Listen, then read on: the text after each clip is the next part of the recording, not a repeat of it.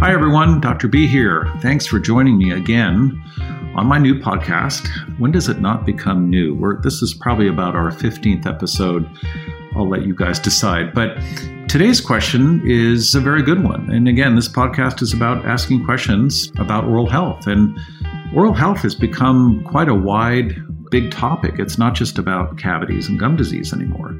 It's about many things. It's about sleep. It's about systemic health. It's about how poor oral health can affect us, especially in our later years. It's involved in many, if not most, of our chronic diseases that make the end of our lives or the latter part of our lives very difficult. So this question is about fluoride. And so how does fluoride, obviously everyone gets the dental connection. Dentists have been recommending fluoride in the water for our children to ingest it to prevent decay. And this is a great oral health question. It's a very controversial topic. And as you're hearing this, you will be able to download or listen to a Broken Brain podcast with my friend Drew Perot. If you're not familiar with that podcast, it's one of my favorite podcasts and one of my favorite interviewers. He's amazing. Drew is kind of the Terry Gross, Fresh Air NPR, the Terry Gross of healthcare. He asks some very good questions that sometimes will make his guests think twice or say something very profound. So at the time that you're hearing this, you'll be able to download this episode on Drew's podcast about fluoride and everything I know and think about fluoride. And as many of you know, I am against the ingestion of fluoride. I raised my 3 daughters drinking water without fluoride in it. So the reason I'm bringing all this up is because David pretty much hits the nail on the head. And he asks a question about fluoride. Here it is. So I'm convinced now, thanks to everything you've said about fluoride, that it's bad. My question is, what are the best ways to avoid it? I'm looking to avoid it for myself, but also my family and my pregnant partner. And I know water is one that you've mentioned. We use reverse osmosis. Is that a good way to remove fluoride from our city water, or is there something else we should be doing? I've also heard that there can be fluoride in organic produce and bottled water. So I would just love to hear from you. What are the kind of to-do list items or best ways that me and my family can avoid fluoride? Thanks so much. David, thanks for asking that question. It's a very important one. You really want to protect the developing brains in your family. That would be your child. I don't know how old your child is, but anyone under, I'm going to say age 27, the brain takes that long to develop, but also the fetus with your pregnant partner, you definitely want to protect that brain because fluoride will lower the IQ by 6 to 10 points of a developing brain. And that's all I'm going to say about that. There's plenty of research out there that supports that statement that I just made. And the best sources for that, I'll put it in the show notes, Fluoride Action Network. And by the time you hear me speaking right now, answering your question, the Broken Brain podcast or the Drew Perot podcast on brain health and neurotoxicity of fluoride will be available. So I'll also put that in the show notes. But anyway, to answer your question, because it's very important, the biggest source of fluoride for your whole family will be your drinking water. And there are many reasons you'd want to filter your water, but fluoride is definitely high on the list. And the good news is that it's easy to remove fluoride from water. We shouldn't have to do it, but it's doable and it's affordable. You have a reverse osmosis system, which works great. A lot of people don't like reverse osmosis because it's expensive and it wastes a lot of water for the water that it does filter, but it works. And it's a great way to filter water. It's very convenient. You can distill your water. That's also expensive. Some people don't like that because it takes out the minerals, but it does remove fluoride. So the best fix probably is, because it's affordable. For example, if you were to go to our website, I have a little section there. Again, I'll provide a link for it of some of my favorite products. And one of them is this product called Zero Water. It's a little pitcher with a filter system. And I have it. I travel with it sometimes because, you never know where you are and whether you can get bottled water or not. And bottled water potentially has fluoride in it. I'm going to get back to that. But anyway, so this for under $40 will give you the security of knowing that the fluoride is being removed from your water.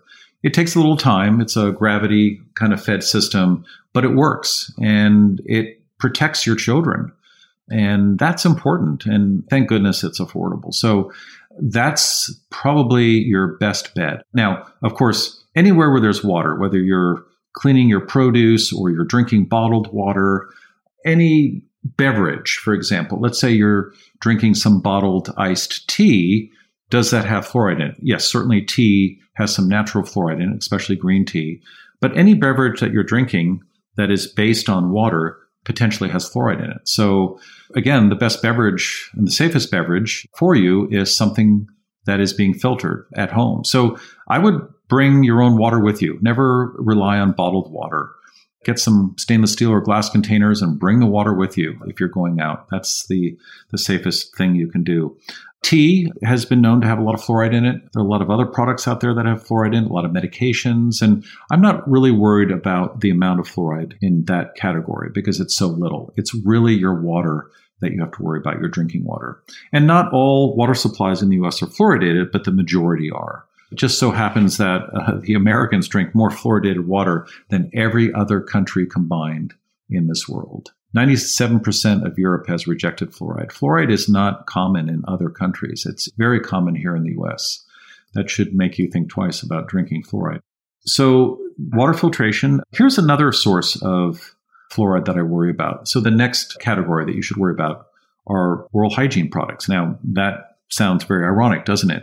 Well, toothpaste and mouthwash, all these things are loaded with fluoride. And again, children are the most susceptible in terms of neurotoxicity, but they're also the ones that are most likely to swallow these products. So make sure your children are not swallowing toothpaste that's been fluoridated or mouthwash that's been fluoridated. In fact, if I were you, I would not use toothpaste or any kind of mouthwash that has fluoride in it. It's just not necessary.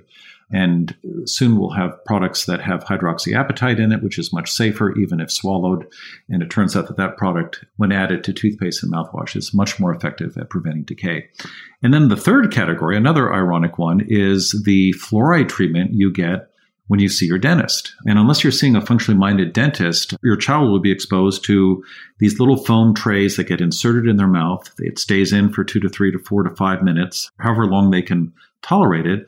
And it's a very strong, it's a foamy kind of substance or carrier that has a prescription strength concentration of fluoride in it. And it's a topical application of fluoride, which works. It does reverse small cavities and it can prevent decay.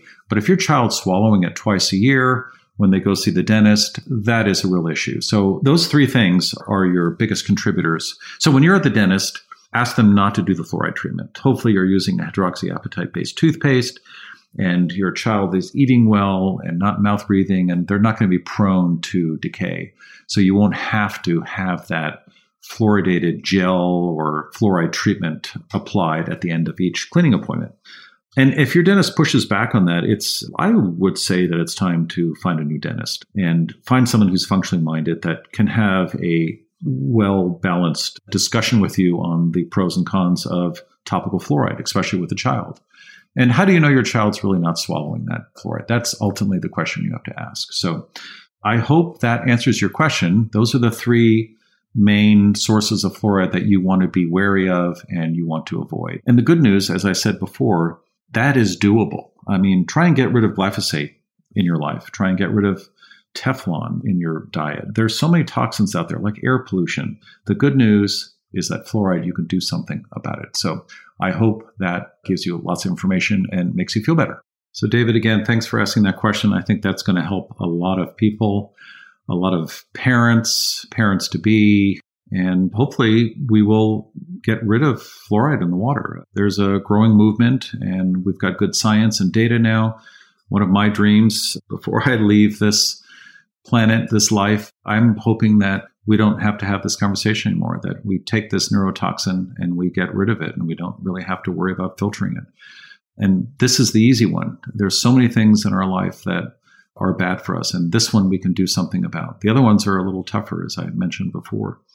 Again, it's a lot easier to fix a tooth than it is a brain. I always end with that when I talk to my patients, and the parents really, it gets them to really consider to filter the fluoride out. And again, I raised 3 daughters. None of them had cavities. You don't need fluoride to have a cavity-free child. So I always get a little emotional and kind of excited at the same time about fluoride. And you'll hear me talk about fluoride in many venues, upcoming podcasts. I have a lot more detail if you want on our website, askthedentist.com. I'll put that link in the show notes so you can go directly to it. So if there are any questions you have, and I really enjoy answering your questions, this is very fulfilling to me. Really, one of the first responsibilities of a doctor, and again, it's no surprise because the word doctor, the Latin root or verb, is to teach. That's what doctor means. And that should be our first intent, is to teach. And by teaching, then we become better healers, and we also get a better outcome for our patients. If you have a question, please go to speakpipe.com/askthedentist. Ask your question. We review all of them. And we would just love to hear your voice and find out what question you have. Again, oral health is more than just cavities and bleeding gums. It's become quite a broad topic, and I'm glad to have been part of that education to patients, the layperson, but also to dentists. We are in the process of coming up with a functional curriculum for dentists, and we also do have a list of functional dentists that won't push back when you are going to ask them about fluoride and say, I don't want my kid to have that fluoride treatment after they're cleaning. So if you are looking for a functionally minded dentist, go to our directory. Again, go to askthedentist.com/directory. And there you can access a list of like-minded and trained functional dentists in our country. Actually, it's in the world now. And keep checking back if you don't have someone locally, because that list is growing every day. So anyway, I really appreciate you listening and asking your questions. It's meaningful for me to hear what questions you do have, because it allows me to be a better provider. So again, thanks for listening, and I look forward to seeing you here again next time.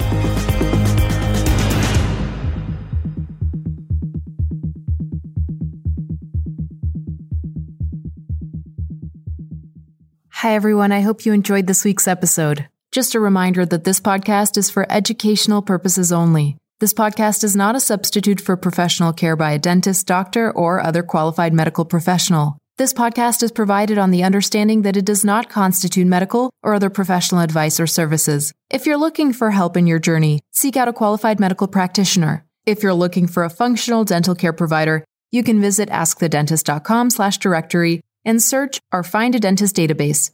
It's important that you have someone in your corner who's trained, is a licensed healthcare practitioner, and can help you make changes, especially when it comes to your health.